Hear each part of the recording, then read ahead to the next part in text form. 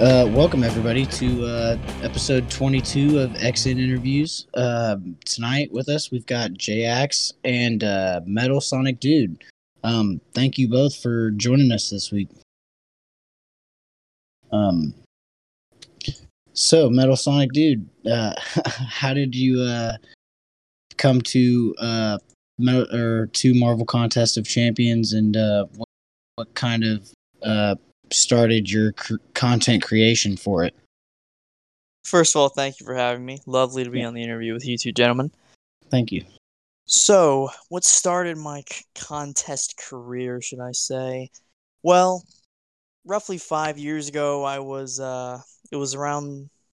the end of November, I believe, November 26th, and I saw a commercial on television for... It was one of the 3D stills of Venom and Spider-Man when they started doing those commercials with 3D stills with the Grandmaster narrating, or I'm sorry, the Collector narrating them.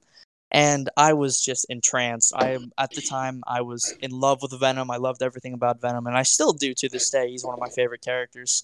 But at the time, I was a huge Venom fan, and all I wanted to do was get Venom, pull Venom, use Venom, and that was all I wanted to do at that point. So I downloaded the game, and day one, I was questing with a 2-star Black Bolt and a 3-star Wolverine that I pulled out of a premium crystal.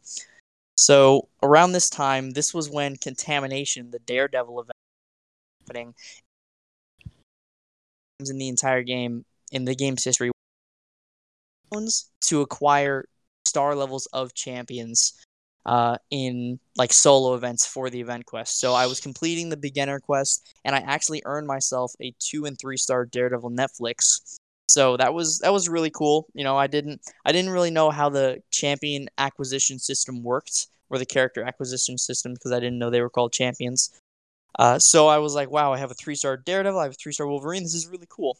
So I was just questing after I completed the Contamination event, just questing through content, and I learned about like the arenas, and there are other modes of gameplay like Realm of Legends, and I was really interested in all of that. So as time went on, I kept playing the game more and more, and at the same time that I was playing Contest of Champions, I was also playing a mobile game called Spider-Man Unlimited, which was a very, very not lore, but very, very comic related Spider-Man game. Just a lot of essentially, it was Temple Runner, but Spider-Man skins, and there were a lot of Spider-Man skins from his deep comic past. You know, a lot of deep cuts in that game, and those are really the two games that I was playing at the time. And there was a point in the conquest of the contest where I almost quit to completely devote my time to Spider-Man Unlimited. I don't remember specifically why. I think I just lost interest or lost a spark for the game during a specific time, maybe a year in. But I eventually got that spark back and kept playing the game. And unfortunately, Spider-Man Unlimited doesn't exist anymore, but it was a good ride for the time it existed. But yeah, ever since that point, ever since that mental instability with the game, coming back from that, I've been playing ever since. Okay.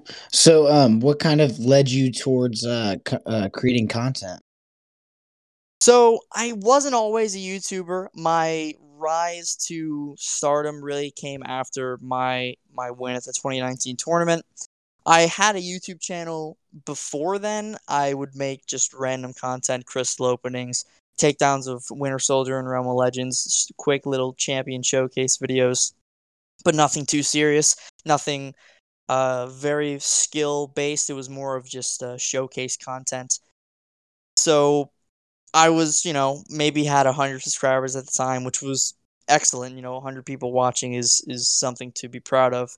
But I didn't really make consistent content. It was just sporadically. Whenever I wanted to make a video, I made one. And then I went to New York and I won the 2019 tournament. And I got a lot of recognition from very, very famous YouTubers in the company itself. And that boosted my social media presence, and then I decided to fully become a content creator for the game. Wow, that's crazy that the tournament itself kind of launched you into into stardom like that. Yeah, I was definitely I because I had seen it happen before. You know, Legacy in 2017. Top Milo, he had a little rise to fame in 2018 when he was in the semifinals. So I had seen things like that happen before, and I was, you know, after I won, I was like, the next time I check my subscription list, it's probably going to be a lot higher. So just, you know, prepare yourself for that. And, you know, at the point I get back to my hotel room afterwards, this is before I go to the meetup, and, you know, I see I'm at nearly 1,000. So I kind of put it in my mind that, all right, I'm gonna really try this content creation thing, and if it goes well, then I'm gonna keep doing it, and if it doesn't really catch on, then I'll keep my presence as known as it possibly can be without being an annoyance, and I'll keep on keeping on. Okay. So what was that like being what you were 16 or 15 in the tournament? Yeah, 15. Okay. So yeah, so kind of what was that like being with all the rest of the content creators, the higher ups that everybody else looked up to, and you being the one guy with 100 subscribers? How do you feel? It was a surreal moment. Lots of things during that trip. It was almost like a coming of age story for just me and my future with the game. It proved to myself that if I wanted to achieve something, that I could, and nothing was going to be able to stop me. Even, you know, being as young as I am, and having, you know, only very, very few experiences in tournament style affairs, it just proved to myself that I could reach for the stars and, you know, rise above them if I really wanted to. But being that young and being able to meet all those people, all those content creators, it was a really, really nice moment. It was a nice and sweet, sincere time during my life that I will cherish for the rest of my life. Um, I had previously encountered some of the content creators. Like, I knew Seaton from 2017, and we had, you know, chatted on and off. Nothing to the level of today, but we had at least acknowledged each other. Legacy and I became friends during 2017 Comic Con. Same thing with Yeet as well. Um, so I had like a baseline with people that I knew there, but there were a lot of new people. Like, I had never met Hector before. Ludum Taters, leader of For Loki. I got to talk more with Brian Grant. I had a very long conversation on multiple accounts with Invincible. He was there as well. I talked to more of the Kabam employees. Unfortunately, I didn't get to talk to Mike, but I saw most of the Kabam employees. I talked to Gabe. Dave and I became really good friends at Comic Con, and we're still to this day. We chat as often as we can. So yeah, it really just opened the doors for me to be welcomed into this surreal community of really exceptional people. That's awesome. So you said you talked to some of the Kabam employees. Did you hand them your CCP application in person? I did actually. So during the meetup on Saturday, I was talking to Kabam Jim Perry. If you've seen the Hercules videos, you'll see him. He's the one that Dave is talking to over the Zoom call. So I talked to Jim, and you know, we sat down. It was me, Jim, Legacy, and Invincible. We all had a table, Dave and Buster's, and we were just, you know, talking about the game and about interactions and champions and stuff. And I was talking about joining the CCP, and he didn't give me a definitive answer like yes or no, but he said he'll see what he can do. He'll see what could work out. And unfortunately, nothing could work out. I do have to be 18 to sign a non-disclosure, but it is what it is. Oh, so you're not in the CCP? I am not. No, 17 and how many months now? It's April. Roughly 6 months, and I will apply to the CCP. Oh, okay. Wow. No doubt you'll I get in. didn't. Yeah, Hopefully. you'll get in. I mean, there's absolutely no doubt. But So that being said, you've pretty much done everything in contest, right? Yeah, I've completed all content in game, and I have written my name in the legendary book of people who have won a tournament outside of the game. So I've pretty much accomplished all that could be accomplished. That's awesome, dude. Congratulations. And Thank I you. mean, so what keeps you busy in the battle realm? Right now, I'm just trying to hold out for the Summer of Pain. I really hope that's coming this summer. I really was anticipating it last year. You know, I had finished Abyss, and by the time I had just finished up Abyss, Summer of Pain was announced maybe a month later, or Summer of Pain, the concept was announced maybe a month later. This was all to do with the roadmaps. So I was really looking forward to that. I was just hoping and praying that it was going to be last year sometime, give me something to do during the pandemic. But unfortunately, it wasn't. But other content came out that occupied me. But this year, I have actually been quite busy, just doing a lot of content in Abyss specifically. I just I just soloed Luke Cage for the 41st time this afternoon, so I've definitely been keeping myself busy with that guy. If Okay. Kabam Sphinx, if you're listening, the title, the Judas Bullet, I'd like that. That's a Um, good callback. but yeah, I've been keeping myself busy with that guy and just a lot of other Abyss content. I'm making a lot of stuff with Professor X right now. Any type of content that I could make in Abyss, I'm trying to do. Um, so Abyss has kept me busy. Labyrinth is, it's only really for a damage showcase. It doesn't really yield any specific challenge because you have so long. The timer is so long for Labyrinth, so it only makes sense if applicable to go into Abyss. So Abyss has kept me busy. Just doing auto potion farming. Like not every day I'm doing high tier content. Sometimes there's just days where I'll clear an alliance quest or I'll clear an alliance war, and then for the rest of the day I'm just auto potion farming Realm Legends Winter Soldier, and that's it. So sometimes it's just really peaceful and calm days like that, and then other times I fight Luke Cage 4 times, and I'm like halfway through an Abyss path trying to find out if a specific interaction works out or not. So yeah, just trying to keep myself busy, challenging myself, going into story content, fighting the champion, fighting the grandmaster. Uh, that's what keeps me busy, and editing sometimes too, but that's on and off. Sometimes I really put in the time to edit. Sometimes I just throw in a video with my intro and outro, and that's that. Okay. So you've been known to use She-Hulk in a lot of content. What can She-Hulk not do?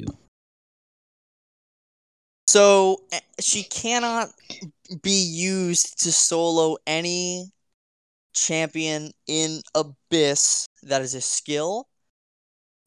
Just because her Furies don't get refreshed when they throw special attacks.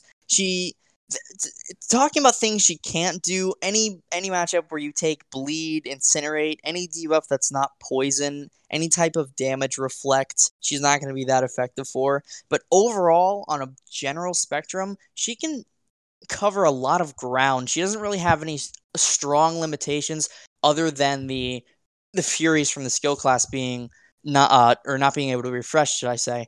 And even then, she can still work for skill matchups. She still does have Petrify. The Furies will be on for a limited duration. So it's not like she's unusable in those skill matchups, but those are matchups that you would want to avoid with her specifically, just because the level of success is not going to be nearly as high in any other matchup. So if I had to say things that she couldn't do, uh, any type of matchup that applies debuff she's not immune to, and any matchup where she doesn't have access to her special attacks in a class disadvantage situation, I'd say she'd be borderline useless. Okay. So back to talking about the Abyss. Since you've spent so much time in the Abyss, how much time do you think you actually spent there?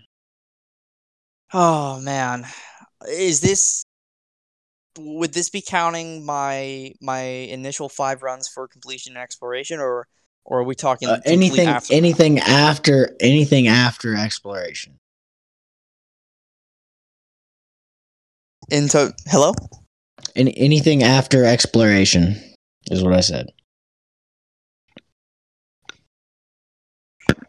Oh, No. Can you hear me? I can hear you. Yeah, I can hear you fine, X, and I can't hear MSD. I'm here. Oh, okay. Oh, there we go. All right, I can hear you now. Weird.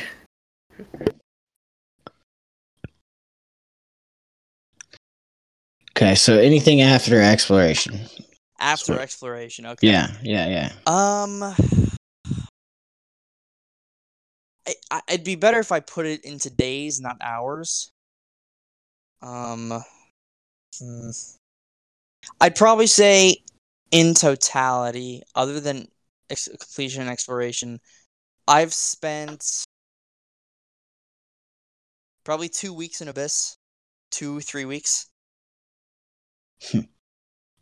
That's a lot, dude. Yeah, that's a lot of that. A week of that comes from fighting Luke Cage and then just continuing down the path. Going to fight Old Man Logan, Havoc, Dormammu, and just continuing down that line. Because sometimes I'll do that if I'm really bored. But yeah, a lot of it comes from fighting Luke Cage. A lot of it comes from like doing challenge stuff in Abyss with lower star characters. So yeah, I'd say 2 weeks is a safe bet. So, about how many teams do you bring in that are actually practical for the entire Abyss versus just one fight? So for practicality, if I'm gonna go for a really deep Abyss run, if I'm going to fight like when I went to fight Mr. Sinister, for example, the team I brought was Mr. Fantastic, She-Hulk, Magneto, Nick Fury, and Human Torch. And that's a fairly practical team to clear most things. The only thing I would get rid of is Mr. Fantastic the only thing I would get rid of is Magneto because you really don't need him for specific paths. Now, for like Old Man or for Thor Ragnarok and for certain champs like that, yeah, absolutely you could use him. But over Magneto, I would take Aegon because Aegon can handle Thor Rags. Aegon can handle most of the fights Magneto can handle with relative ease. So if I would have swapped Magneto for Aegon, that would have been an extremely practical team to get all the way to the Collector. Okay. So, like, how many impractical teams do you use? Quite a few. If I'm going for specific stuff, if I'm ever going to solo Omega Red, that's just 2 fights deep. I'll usually bring a team that hypes up She-Hulk as much as I possibly can. So, of course, Mr. Fantastic, Red Hulk, and Daredevil Hell's Kitchen. And then I'll either bring Heimdall or just another attack or health synergy champion to go along with it. When I'm fighting Luke Cage, it's almost always... Well, Luke Cage can be soloed with or without any synergy for She-Hulk, but if I ever want to secure that it's going to happen, make sure the Furies don't fall off, it's always Mr. Fantastic, Human Torch, She-Hulk, Daredevil, and then either, again, Heimdall or another synergy champion. But the Daredevil synergy really helps the Fury duration. It's really the only use that I have for my Daredevil, so it's not like he's not getting used. It's just only for synergy. Yeah, so while we were in Brendan's stream the other night, we were talking about why you choose the Luke Cage fight. Could you kind of explain that a little bit? Yeah, so Luke Cage is, in my personal opinion, the hardest fight in Abyss that's not supposed to be like an RNG-based lucky fight like Collector is. Because Collector, if you get unlucky with Collector, it's pretty much over. And sometimes there's nothing you can do about that. You lose health when fighting Collector if you can't knock him down. It's just, there's a lot of factors that go into the Collector fight that it's challenging, but if if he evades, even if you have an evade counter like Aegon, and the true accuracy doesn't crit once, and you get hit and you get stunned, it's pretty much game over. So I'd say the most challenging practical fight in Abyss is Luke Cage, and it's also the fight to kind of prove a She-Hulk player's dominance. I said this in one of my Luke Cage videos that if you can solo Luke Cage, even if it takes you Heimdall saving you, if you get hit a bunch of times, if you can solo Luke Cage or do Luke Cage in like less than 3 revives, you are a good She-Hulk player. And I really just chose Luke Cage because he's the only challenging She-Hulk fight in the game, because she runs over the champion, she runs over Abyss Thing, she runs over Abyss Omega. It's really the only fight in the game where you actually have to know about spacing, you have to know about timing, you have to be able to stand up intercept like a Messiah. It's the most technical She-Hulk fight in the entire game by a country mile, not even close. So I really enjoy the challenge of that.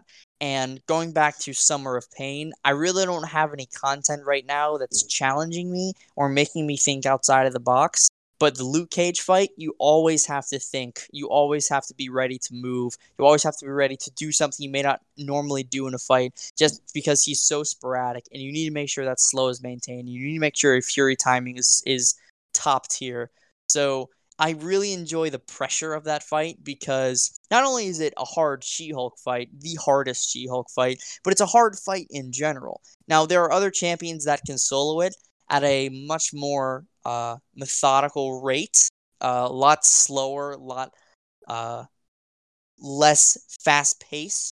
Of course, still difficult as well, extremely difficult. But the thing about doing it with She-Hulk, over any other slow champion or other champion that can solo him, is you always have to be thinking on your feet. There is no time to breathe, essentially. You always have to know exactly what you're doing. You have to be confident in your abilities. You have to be confident in your intercepts. And you have to nail every single move. If you don't, especially if you're past the Enrage and he's fully unblockable, if you don't nail your intercepts, if you don't nail every single one of your movements, you're going to get destroyed. So I really enjoy the challenge of Luke Cage. That's why I've essentially perfected my craft against fighting him. And that's why I've fought him. I've sold him 41 times. So, yeah. That's awesome. So we'll move on to something else. So the characters this month, the Jabari Panther and the Silver Centurion. How are you feeling about these two new MROC characters? I've been a fan of the MROC characters. I understand why people don't want to see MROC characters in the game, but people have to understand that this game, Marvel Contest of Champions, is a story that is being told in the form of a game, and monthly event quests coincide with the game's story and the chronological timeline that is the Battle Realm.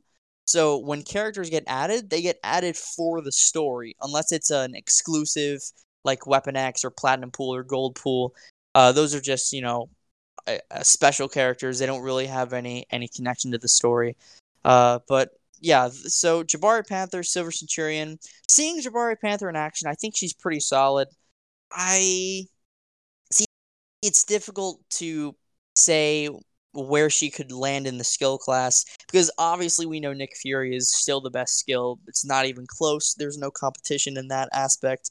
But, the skill class has been buffed over the past few months. Kingpin, Crossbones, Falcon, all really, really good characters now. Falcon and Kingpin And have Mole just Man. shown...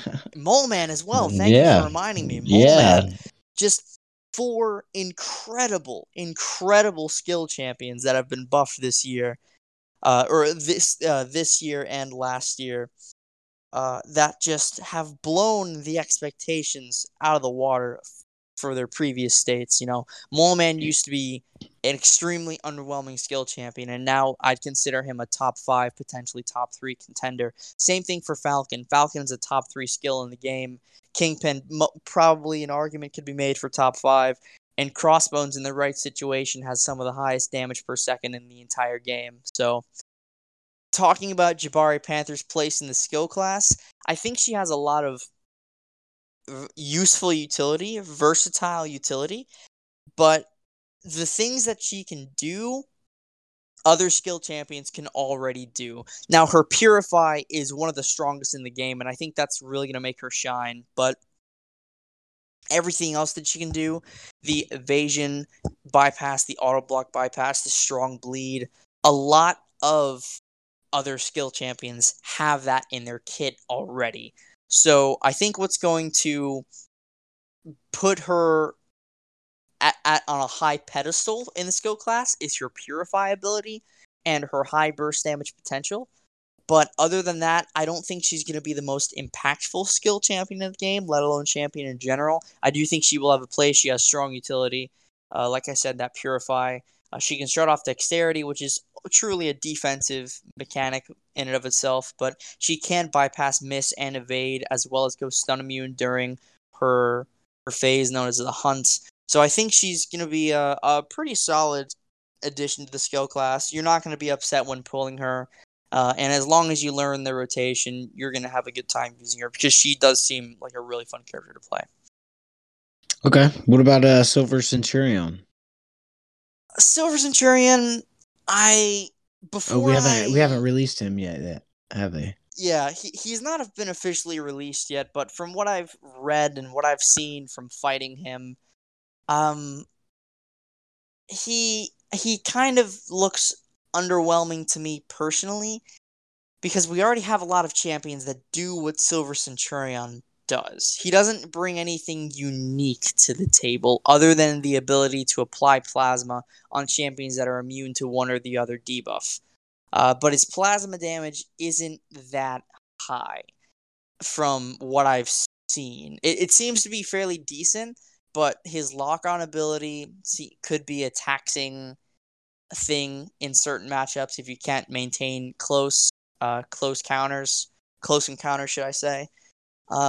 His inability to crit is nice, but against any shock immune character, it's just going to be a net loss of damage. His armor is nice. The immunity to bleed and shock, similar to Iron Man Infinity War, is a really nice ability that will bring him some value as a immunity champion. And he should have decent damage output. He's going to have heal block as well. So yeah, I think he's going to be all right. Not at the level of Guardian or Guillotine or any of the other champions released in the tech class over the last few years. I think he'll be okay, but I have a strong feeling. I could be completely wrong. I could be underrating his plasma damage entirely. I could be underrating his entire kit. I know he does have a slow, which is extremely unique for the tech class, but it's not going to save him, I don't think. Utility and okay damage, but he's not going to make much of a splash, in my personal opinion. Of course, gotta wait for the gameplay, but from what I've seen right now, reading his abilities, he seems to be utility heavy and maybe not as heavy with the damage. So yeah, we'll just have to wait and see. So I'm gonna those will be my thoughts on him for now, and my thoughts. I would love for my opinion to be changed on him by the time he's officially released. Right on. JX, you got anything over there, bud? Yeah, man. So as you said, the new champs, the MROC champs specifically, are here for the story. Have you caught up on the story this month and seen the new cutscene? I did indeed. The new cutscene regarding the entity that we initially thought was Entropy at the beginning. Correct? We initially thought that was Entropy. Yeah, it was around Entropy. We're not. Are we certain that it's Entropy now? Because it hasn't been officially referred to as Entropy. It's only been referred to as these larger than life mystic names. Yeah, so I looked at the names, and I've read a lot of comics. I even did some research. None of those names that I saw in this cutscene, that they're like, he's got many titles. They don't actually reveal the name. They just reveal the title, and the final title is the Chrono Servant. Yeah. And this, like I said, I don't recognize this. I don't think it's from the comics. So I think it's a new Kabam original, but the way they've been explaining this character, it sounds like it's like Null combined with like the Chaos King. Like it's just it feels like a character that should belong in Marvel, but it sounds like a new creation because of the name. Yeah. If it is a new character, well, we have to remember that there's the Chrono Serpent that's being referred to as this new entity in the Battle Realm, and then there's also Iron Lad, or at least what we assume to be Iron Lad from the Champions Are Forever Anniversary Motion comic. So I don't know if he has any affiliation with this so-called Chrono Serpent at all. Yeah. I don't know. So yeah, we also have Galactus as well. So it's kind of weird that we have 3 different threats coming to the Battle Realm. And yeah, you can go ahead. Yeah, no, sorry, man. We also have to take into fact that the next month's events, the names of those events have been leaked. One of them being Corruption, and one of them being Overseer and Purgatory. Yeah, of course, that one referring to Mephisto and the Watcher. But Corruption, that could be a lot of different things. That could be Null. That could be another type of, larger than life atmospheric villain in the Marvel Cinematic or the Marvel Universe. Yeah. So it's, yes, like Xander said, something related to hell or like a demon. Something outside of the mortal realm potentially that could be coming to the game, but I really don't know. It's going to be interesting to see how the story plays out next month if Corruption is the next month's event, to see who's coming to the game, if it is Hercules or if it is maybe another character, maybe it's Null making his presence known. But yeah, I'm very excited to see how the story progresses. Yeah, so when I talk about the Chrono Serpent, it says it has it's been tainting the Battle Realm with the corrupting force. So this month we've already had the word corruption kind of basically shown to us, tied to the new Chrono Serpent, and also the name itself, Chrono. Obviously with time, right? So maybe the new Kang, who's obviously looks from the future, or some version of Kang, can definitely tie into that fact. And then maybe Galactus will help us. It's so interesting because I'm excited to see what happens next. Yeah, and you have to consider the Emrock tie-in as well. We still don't know who killed Maestro. If there's another force as well lingering in the background, trying to take over Battle World, who might be, maybe the Chrono Serpent killed Maestro and he's trying to make his way into the Battle Realm, and that looming presence that Mr. Fantastic was regarding was just the Chrono Serpent's energy kind of emitting from Battle World, because Battle World is correlated to Battle Realm, of course. So yeah, there's so many different paths, and there's a labyrinth of options and potential theories to be crafted. So I'm extremely excited for the progression of the story and the act content to see what happens with this new Kang, the Chrono Serpent, the tie-ins to MROC.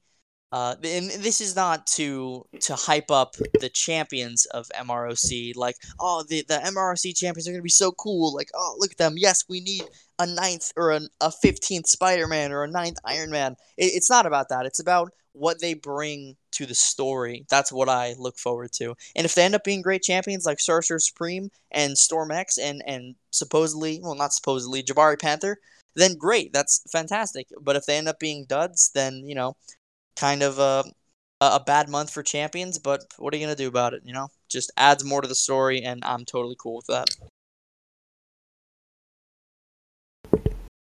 Yeah, man. So, since we're talking about the MROC champions, do you play MROC? I do not. I used to play MROC for maybe 2 or 3 weeks. I gave it a shot, but I just couldn't get into it. I'm going to keep up with it for the story. I'm very invested in the story of MROC, but everything relating, like the gameplay, I just think it's a very mismanaged game. I think what happened to Disney Mirrorverse needs to happen to MROC, because the combat system is just, I'm not a very big fan of it. It's essentially a copy-paste of Future Fight, just a little slower. So I would love to see some kind of revamp to Emrock, make it more of like a Disney Mirrorverse style game, where it's not exactly a Marvel Contest of Champions combat style, but it's more of that, side-scrolling 3D adventure where it's not just button pressing. You actually have to physically move your character, and you can actually dodge things instead of just holding a pretend joystick and moving out of the way.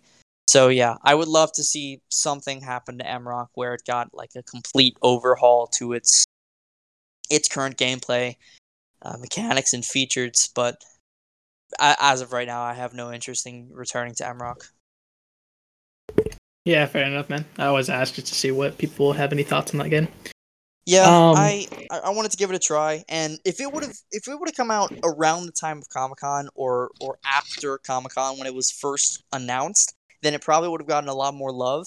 But just the year-long delay really killed the excitement for it, and I feel like the lowered expectations coupled with the lackluster gameplay mechanics, it made for kind of a wash, just nothing that people really look forward to. Fair enough, man. There is I guess I'll give you a new update. So there's like a new event coming out soon. It'll be over King T'Challa, who died, and so that's just like the new event is about Black Panther specifically. I see. So yeah. So what would be one character you would add to the contest?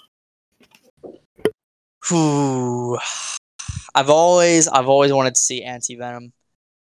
Me and Simula67 are big Anti-Venom fans. We've always wanted to see him in the game. So he'd definitely be on my list. I think he would be the character I'd want to see added. And if not Anti-Venom, if not another symbiote, then probably I would love to see Cyber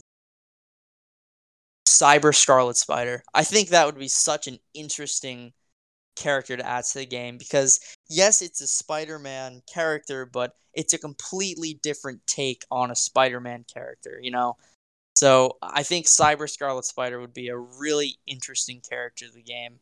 Now, if they were to add Scarlet Spider and Cyber Scarlet Spider, man, that just living the dream right there. But Cyber Scarlet Spider would be my kind of wild card pick if it wasn't Anti-Venom. Okay, well that's interesting. So I have this huge list of all teases, Easter eggs, and references to all characters not in the contest, and so both those characters you mentioned have actually been had a reference to them. So you said Scarlet Spider. I know it's not the Cyber one, but Scarlet Spider. His mask can be seen in the Collector's Vault. And Anti-Venom was actually the name of one of the quest names during the Symbiote Supreme event. Yeah, I do remember Anti-Venom being a name of the Symbiote Supreme event. Yeah, that was I enjoyed that little wink, that little nod. So yeah, I hope to see Anti-Venom one day. That would be pretty awesome. One of my favorites. Yeah, man, I just played a game called Spider-Man Edge of Time. And it was such a good game. Yeah, it was fun, man. I made a fan build for Spider-Man 2099, and it was so fun to play in that game. He's another one that would be like exceptional to see, just visually. He looks like he's coming to the game, especially with the connection on the State of the Battle Realm map. Yeah, connection to. I mean, Punisher. Come on, Punisher 2099, yeah. Spider-Gwen. Come on, I mean, like, who else could that possibly be? It's gotta be. Yeah, it's meant to be. It's in the stars, quite literally. Yeah, legitimately in the stars. Written in time. So Jim had a couple of curious questions. I'm trying to find them back in the chat. He said, how did you decide on the name Metal Sonic Dude? I've always been a big fan of Sonic games. Grew up playing them. And I was always like enthralled by the concept of Metal Sonic. I know he's not the first of his kind to be a doppelganger who copies abilities, but I always thought it was interesting that he could copy anyone's ability, and then their ability would be rendered useless against him. Essentially, like, putting a mirror against them. Like, they can't fight themselves, right? So what are they going to do? It's nothing. So I always really like that concept, and there have been a few runs of his comic or of his arc where he's been this like beyond god level threat He ran his own planet. He had his own army.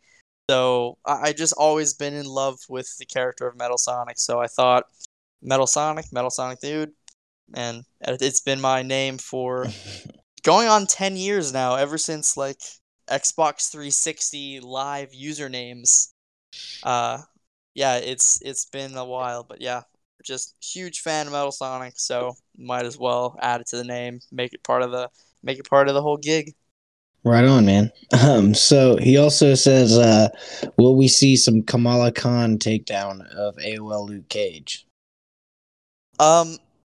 If it ever becomes possible, yes. I promise it will happen. And if not me, then I'll make sure Sweeta gets right on that. Why is that fight so impossible?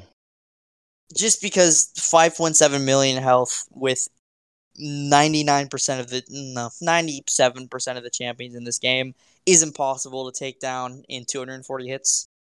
Unless you have a slow champion or your damage ramp up is so astronomical that you can exceed 5.7 million health within 240 hits or 260 hits if you're a rank 3. So, yeah, if it ever becomes possible, if she ever gets a synergy that adds a slow to her kit, then there will be videos on it, I can assure you. When are we getting rank 4s? Rank 4 6 stars. If Summer of Pain comes out this year, I feel like we'll see a glimpse of rank 4s. I feel like we'll see maybe the start of tier 6 basics. Maybe not tier 3 alphas. I don't think anyone wants to see a tier 3 alpha right now, especially with the T2 alpha drought. But I think if Summer of Pain comes out, we'll either see one of two things. We'll see the introduction or the kind of start of tier 6 basics, as well as, or should I say, or we'll see full T5 class catalyst selectors from Summer of Pain. But rank 4 6 stars, other than that specifically, definitely by the end of Act 7, we'll have rank 4 6 stars. 100%. No doubt about it. No doubt in my mind. That we will be able to bring at least one 6 star to rank 4. Very similar to how in Act 5, you could bring one 6 star or one 5 star to rank 5 once you 100% the game. Once you 100% Act 7, I think you'll be able to bring one 6 star to rank 4. Okay. So will you do variant 7 with 2 stars? Sure, if it allows me to, yeah, absolutely. If there's some kind of cheese lane or some lane where I can ramp up champions damage output, hero champions, then yeah, I'll absolutely do with 2 stars. Okay. So he also says, will you sell all of your CGR champions prior to May due to your ongoing war with Slayer of Gods? It's not it's really not a war, Jim. It's just Slayer stepping out of his league. So I'll keep my Cosmic Ghost Rider variant champions. He can have his fun. He says, what hat are you wearing right now? Oh, I'm wearing only headphones. No hat, only no headphones. hat. Okay. One of the rare occasions, I eat, sleep, bathe, everything I do, I wear that Doctor Strange hat, but only for tonight, I've taken the hat off. So he says, how's the mustache coming along? It's gone. No Gone. more stash. Yeah. No mustache, huh? No All more. Right. Okay. Ketchup, mustard, or mayo? Oh, ketchup, easily. Okay.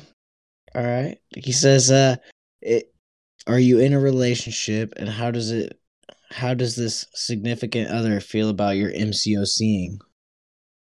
I am in a relationship with MCOC itself, and I can't tell you how MCOC feels because it's a game.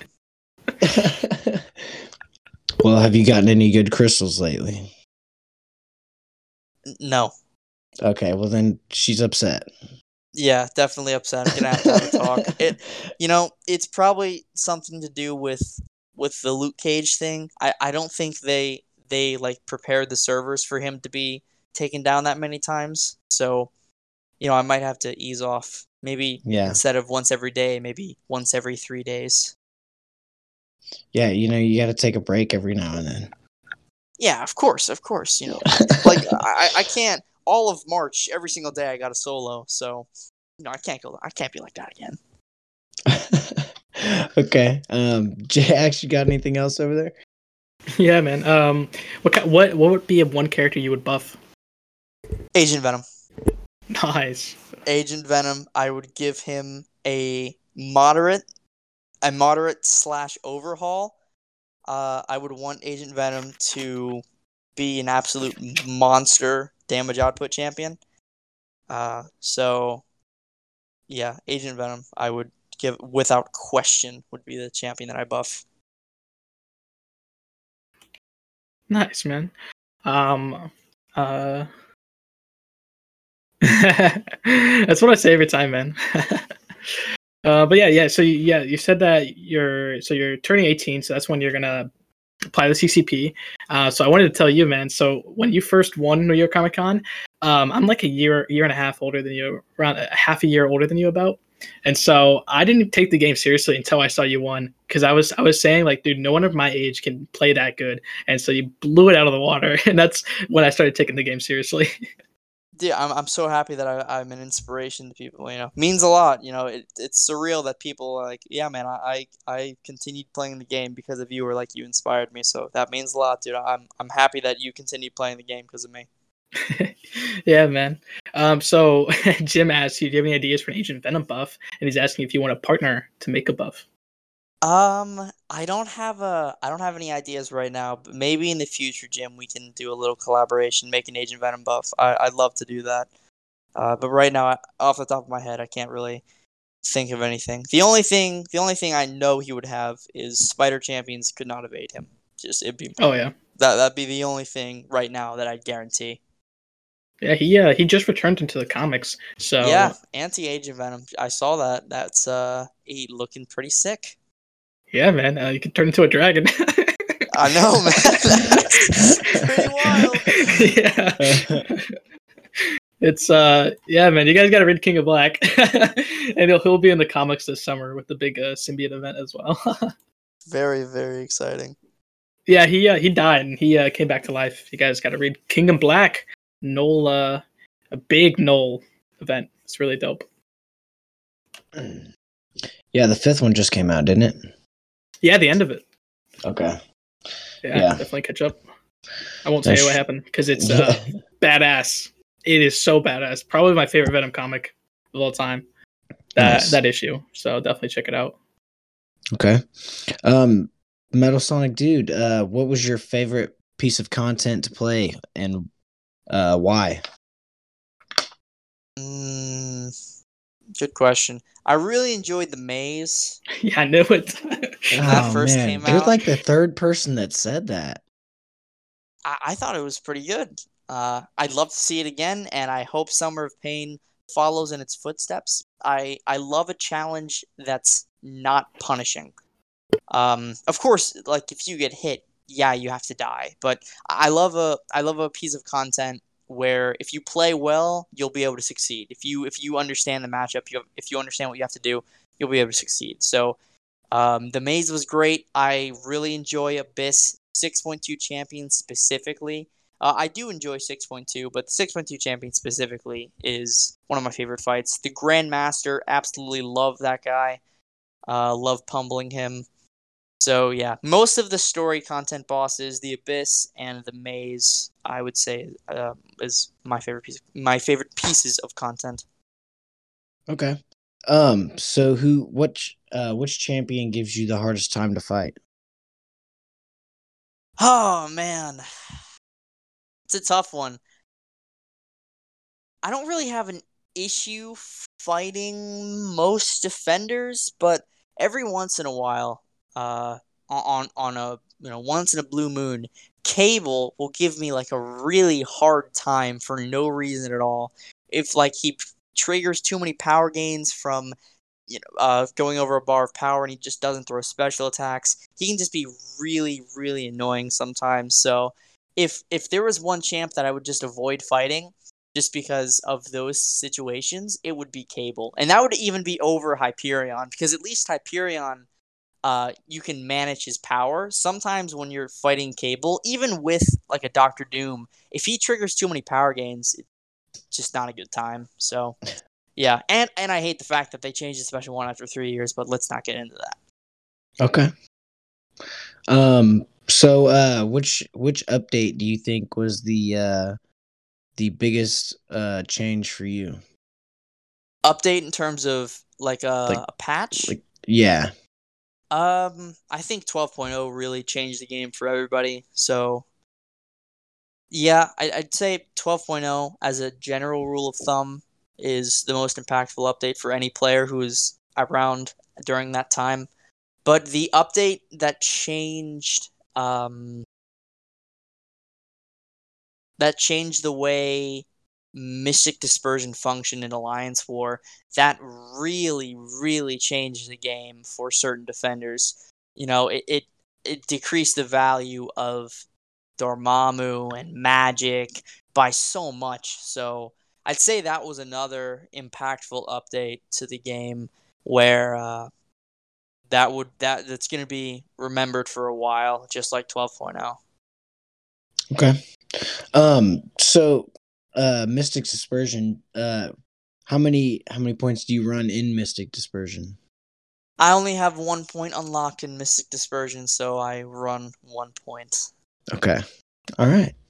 I've been told like multiple things to run like 2, 3, 4. I mean, it's really all preference, I guess. I don't even have it unlocked yet, so I Yeah, don't know. it's preference. Definitely champions that benefit from it. Symbiote Supreme, Sorcerer Supreme, Doctor Doom in the right situation, Magic in the right situation, highly benefit from Mystic Dispersion, but it can be a blessing and a curse sometimes. If there's too many buffs, then you can't do your Doom rotation and stuff like that. So I run 1 point just to get a little bit of extra power. If a defender never goes for a reparry and I nullified one of their buffs, I don't have to land the reparry to complete the Doom cycle because that little bit of power is going to push me over. So that's really the only reason I have a point in it. All right. JX, do you have anything else? Yeah, my brother wants to know, do you have okay. any advice for going through endgame activities such as Abyss, Act 6, and 7? Have patience and learn your roster because I see this on Brian's stream all the time when people ask him for rank up advice. They're like, "Who should I rank up?" and they provide no context. And they show their screen of like their top champions. So you really have to learn what characters you have. You have to learn what abilities, what pieces of utility certain your characters bring to the table. You know, if you have a Terrax, you got a bleed immune, a shock immune, a heavy armor break champion, a very nice medium fight style champion for content. If you need armor breaks to counter Killmonger or something along those lines. So that was just one example. Having like what is it? Night Thrasher. He's an evade counter, immune to incinerate, so you can fight Mephisto. You have to learn the champions that you have, and once you do that, you can invest in those specific champions. Once you learn and acknowledge the type of content that you want to conquer next, if it's a variant, if it's Act 6 content, Act 7, Abyss, Labyrinth, and then once you understand what champions you have, then you can progress forward into that content with confidence because you know what you're dealing with. You know that this champion handles this, that this prowess character is going to be able to take down this node, or that this poison character is going to be really good for this poison node, etc, etc. So you have to learn your roster and you have to have patience because not everything is going to line up perfectly. There are going to be some instances where yes, you are going to be able to complete a piece of content because your roster was just lined up perfectly for that piece of content.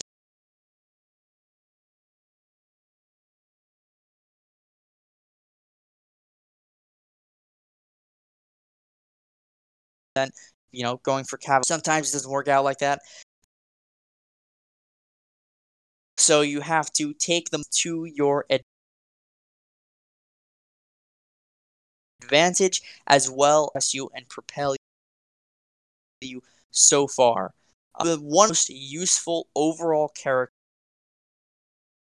and this has nothing. Like I've already given that.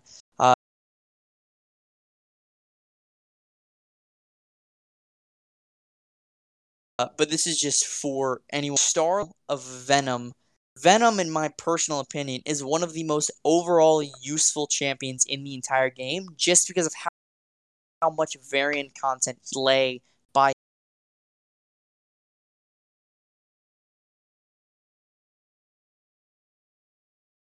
himself.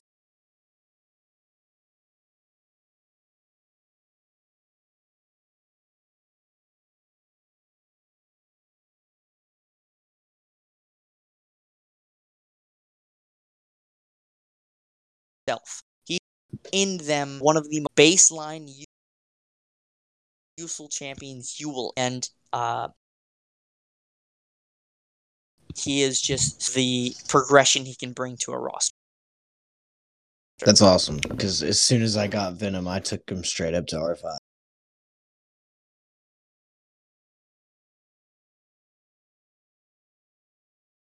Yeah. And whatnot, so it's pretty dope. We're both Cavalier, and so he likes to get advice.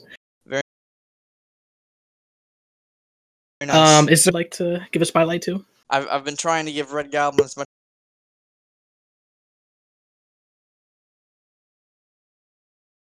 the spotlight as I can, and but other than Red Goblin, underrated. I don't know, there are a lot of underrated champs, but I think Black Widow Deadly Origin really doesn't get a lot of love. Her shock damage is astronomical. It's some of the highest in the game. So I think people, if they have Black Widow and they need a strong damage dealing champion, she's great to learn intercepting with because of Widow's insight. It tells you when your opponent's going to dash in. So I think Black Widow Deadly Origin is extremely underrated. Yeah, Nice. that's funny. Me and my brother were just talking like the other day. Like we don't see any content with her. Like every time we're looking at people's rosters, they really don't use her that much anymore. So, and I was like, dude, didn't she do like crazy damage? I'm surprised. Yeah, I have her at 455, and it's sad because I really want to take her up to 565, but there are just too many 6-star champs I want to invest in right now. So I can't spare the T2A, but yeah, eventually I will be able to get her to rank 5, and I will make content. Yeah, I have her as a 5 and a 6-star. It's crazy. But Your luck is crazy. yeah, dude, my luck this week has just been ridiculous. I mean, what did I get? I got a Falcon and duped him.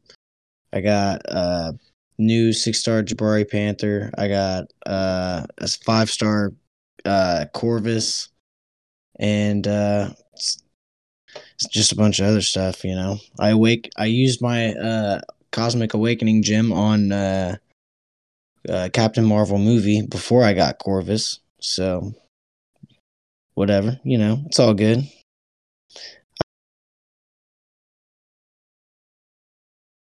Okay. Oh, excellent. I can't hear you anymore.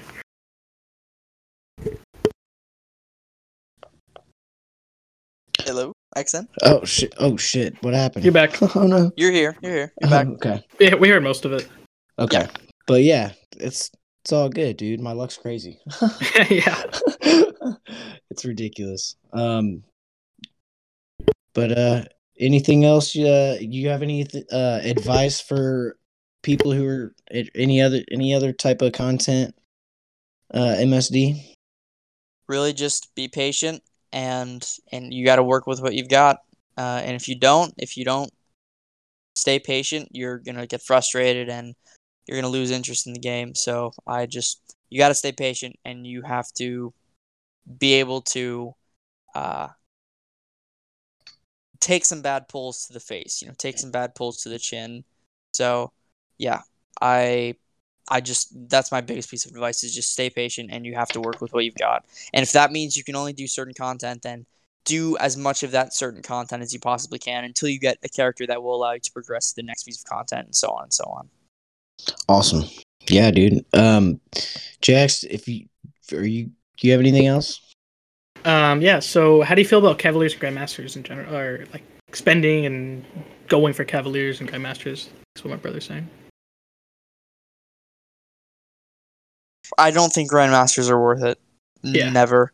But Cavaliers, if you get lucky, man, you can pull 6-star Nexus, you can pull Ghost, and 175 units, $5 for a 6-star Ghost. So they're such a gamble, but with the increased drop rates, sometimes it's okay to go for them, but for the most part, I'd steer clear.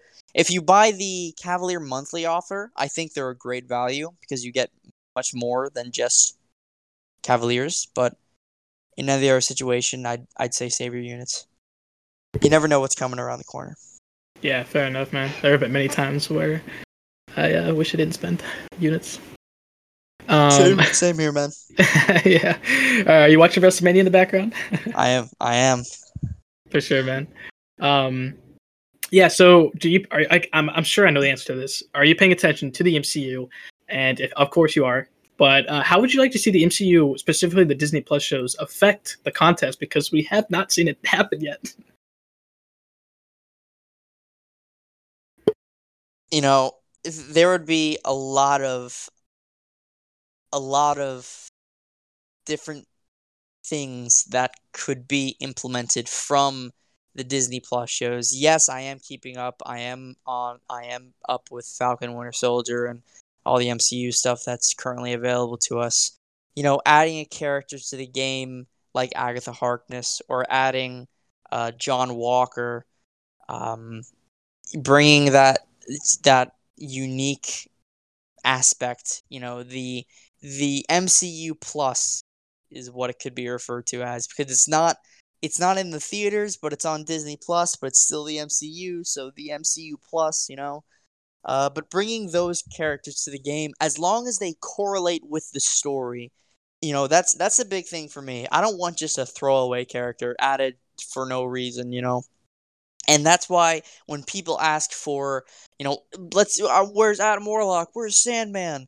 Yeah, that would be great. But if they don't fit with the story and they're rushed and they suck, whose fault is that? It's not the developer's fault. You guys were begging them to bring in Sandman, and now look, he sucks. So, I would love to see the MCU Plus characters get added to the game, as long as it works for the story, as long as there are no big events happening where bringing in just a completely off-topic or off-the-rails storyline that involving like John Walker, then I wouldn't want to see them. But as long as it fits with the story, or as long as the story is not heated right now, or it's not intense, I would love to see MCU Plus characters implemented in the game with some kind of like incentive, because I feel like it would be the perfect ploy by Marvel to incentivize people to download Disney Plus if they were bringing Disney Plus Marvel characters to the game. Like, hey, if you download Marvel Contest of Champions, you get a week of Disney Plus for free, or something like that. So I feel like it would be like a huge ploy by Marvel if they ever decided to do that with MCOC. So yeah, who knows? Oh, dude, yeah, that'd be so cool, man. And yeah, the MCU community, we don't really see a lot of new players that I've seen recently, and that would be such a marketing ploy. Yeah. Yeah, and it's also another thing is like if you're gonna do like John Walker, he's gonna be a super soldier, sure. Like he's gonna be a super soldier, and we already have super soldiers in the game. How can we buff those? And so it's kind of interesting what they pick and choose to do, and I think that's kind of why they haven't done the MCU shows, is because hey, we got a Vision, we got a Scarlet Witch, we got a Captain America, we got a Falcon, so on. So especially Loki as well. It'll be interesting to see with that. So I would love to see it happen, for sure. And yeah. It has to fit in. It has to be like a puzzle piece going into the game. It can't just be a rogue storyline because they're trying to make money off Disney Plus. Because yeah, it'll bring in new players, but it's not going to add anything. It's not going to add any complexity to the game. Even if the characters, even if John Walker, Captain America, becomes like the best science character in the game, that's not going to matter because it adds nothing to the story. He'll just be another, like, oh, maybe we'll see him as an Act 8 boss, or like the second quest of Act 8 on Chapter 3. So as long as it correlates to the story, as long as things fit into place, I'm completely up for Disney Plus characters or MCU Plus characters coming to the game. So how do you feel about the new the Sigil Witch? Sigil Witch. At this point, she's not new.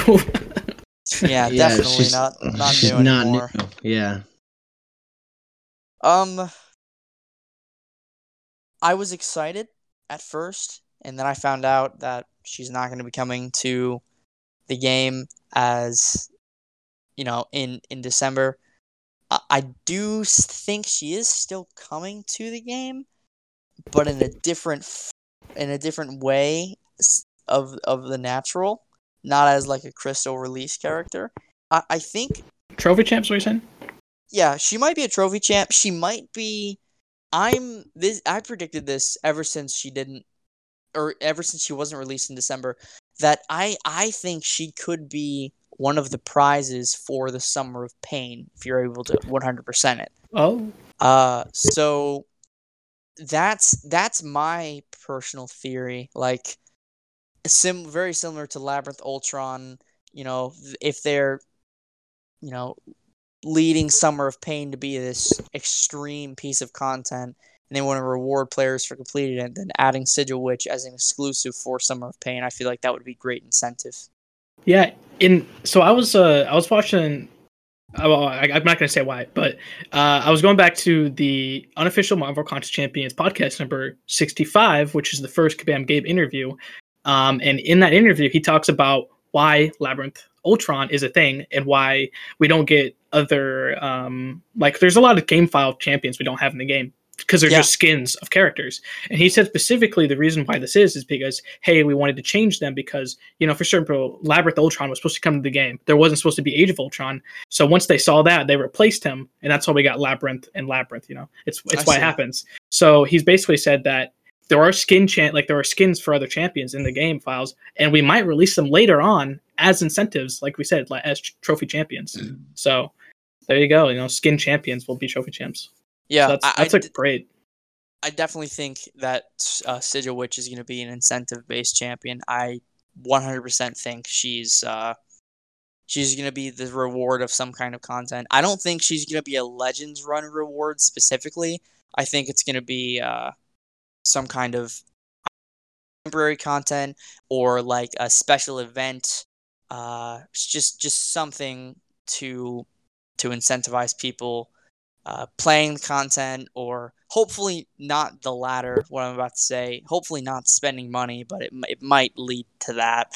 But I really hope she is an incentive for like the Summer of Pain, as like you 100% Summer of Pain, you get a 5-star Sigil Witch or something like that. I think that would be super cool. Okay. Yeah. If you got anything else, Jay? Yes, my brother, he asked, what's your favorite and least favorite part of the community? Favorite part of the community is how quickly people are willing to help. I think that's a really, really good trait in people that not many people nowadays have. Not a lot of people don't care nowadays, so people being willing to help is a really good trait.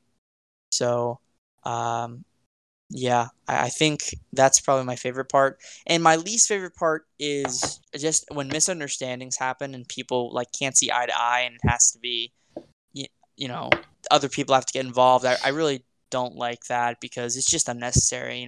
There's no reason for any type of controversy to be held. And if there is controversy and if there is a need for a discussion, then it can be held behind closed doors. It doesn't have to be a public affair. I just think it's a bit immature to like publicly berate people or publicly disrespect people, even if they have been wronged or wrong in the past. I don't think it's just a mature move from a community that is mostly based around adults to just like publicly insult people. That's not in a comical or like a joke style regard. So in terms of least favorite parts, it's more of a least favorite aspect. I'd say the immaturity of some of the arguments in the community and misunderstandings. I just don't think it's necessary to be as public and as open as it is. I think people should be able to, realize that they are adults or they are young men, young women that can handle things as, rising adults or current adults in a reasonable and mature fashion. Okay. So, going on with that, about what percent of people that you work with, like on Abyss or Labyrinth or something like that, or just plain rude to you? I don't think anyone's ever been specifically rude to me. There was one kid at New York Comic Con last year that was so salty that I won the tournament that he was like calling me out on social media. It was beneath me to get involved, so I didn't. But other than that one kid that was just like salty because he, to put it frankly, he wasn't good enough, and was like pissed off that I won. Other than that, no one's ever been rude to me. I don't cause controversy. I don't like get in people's faces. I don't disrespect people. I have strong opinions about certain champions and I'm willing to fight for them, but no one's ever been specifically rude to me in a way that like I had to contact them on a one-on-one basis to where I was like, hey man, this is not okay, or like we need to talk about what happened here. So yeah, no one's ever been really rude to me, and I've never really been rude to anyone else. Awesome. It's good to hear, dude. Yeah, fair enough, man. My brother, he's got a final question for you. He says, are there any big comic events you'd like to see for the contest? I know people would hate this answer, but I don't care. Spider Island. Some kind of Spider Island event. I'd love to see something happen with that. I think that would be very interesting just to bring... I know people don't want to see more spider characters. I don't care. I want to see more spider characters. So something to do with Spider Island. Some kind of storyline with Scarlet Spider. I'd absolutely love to see that in the game. Yeah, man, I can tell you like spider characters. Yeah, so I guess my final question is I don't think you said it earlier. Why do you want to join the CCP? I think my perspective on champions and just a showcasing that for the most part, for most people, I play the game in a different way. I think bringing that perspective to the developers itself could add another level of complexity to the way they make content. And that's not saying specifically I would be the reason I would be the reason content has changed, but just adding that layer of complexity, adding another layer of play, a step above other content creators, not putting them to shame at all, just saying from like the videos that other content creators make than the videos that I make, just on different levels in terms of just baseline content. I think adding my personal perspective would benefit the content creator program, as well as it would give me the opportunity to test things that I would never be able to test on my live server because I have access to any certain champion I would need for a rank up. So if I ever wanted to test an ability in Abyss, I wouldn't have to spend 5 hours sporadically throughout the day trying not to use potions and revives, where I could just go into the CCP beta and get through stuff with revives and test something, and if it works, great. If it doesn't, whoopsie-doo. And just stuff like that. So a lot of it revolves around providing my perspective on the game, but there's also that part of, using the beta to create content and test things to help the community and also help myself answer questions that I really want to see answered. That's awesome. So what kind of questions do you have for the CCP? Nothing specifically. I mean, I know everything that the CCP does. I know about, their embargoes. I know they can't talk about champions until the embargo has been released. I know they get information about events prior to anyone else. I don't specifically have any questions relating to the CCP. My only inquiry would be how often do like creators get to communicate with Kabam itself? Like the Kabam employees themselves. That would be my only question for them. That'd be the only improvement you'd like to see. If it's very limited, you'd like to see it expressed Yes. more. Okay. Because if you're in a program with, if you're in a program signing an NDA under a company that you're making content for, you should have some level of interaction. So if it's low, then I'd love to see it improved. If it's like fairly high, then I just look forward to hopefully one day being in the CCP. Awesome, man. Yeah, I look forward to seeing you there. Yeah, same. Yeah. So I think Xander wants to know what would you like to see Miles buff look like?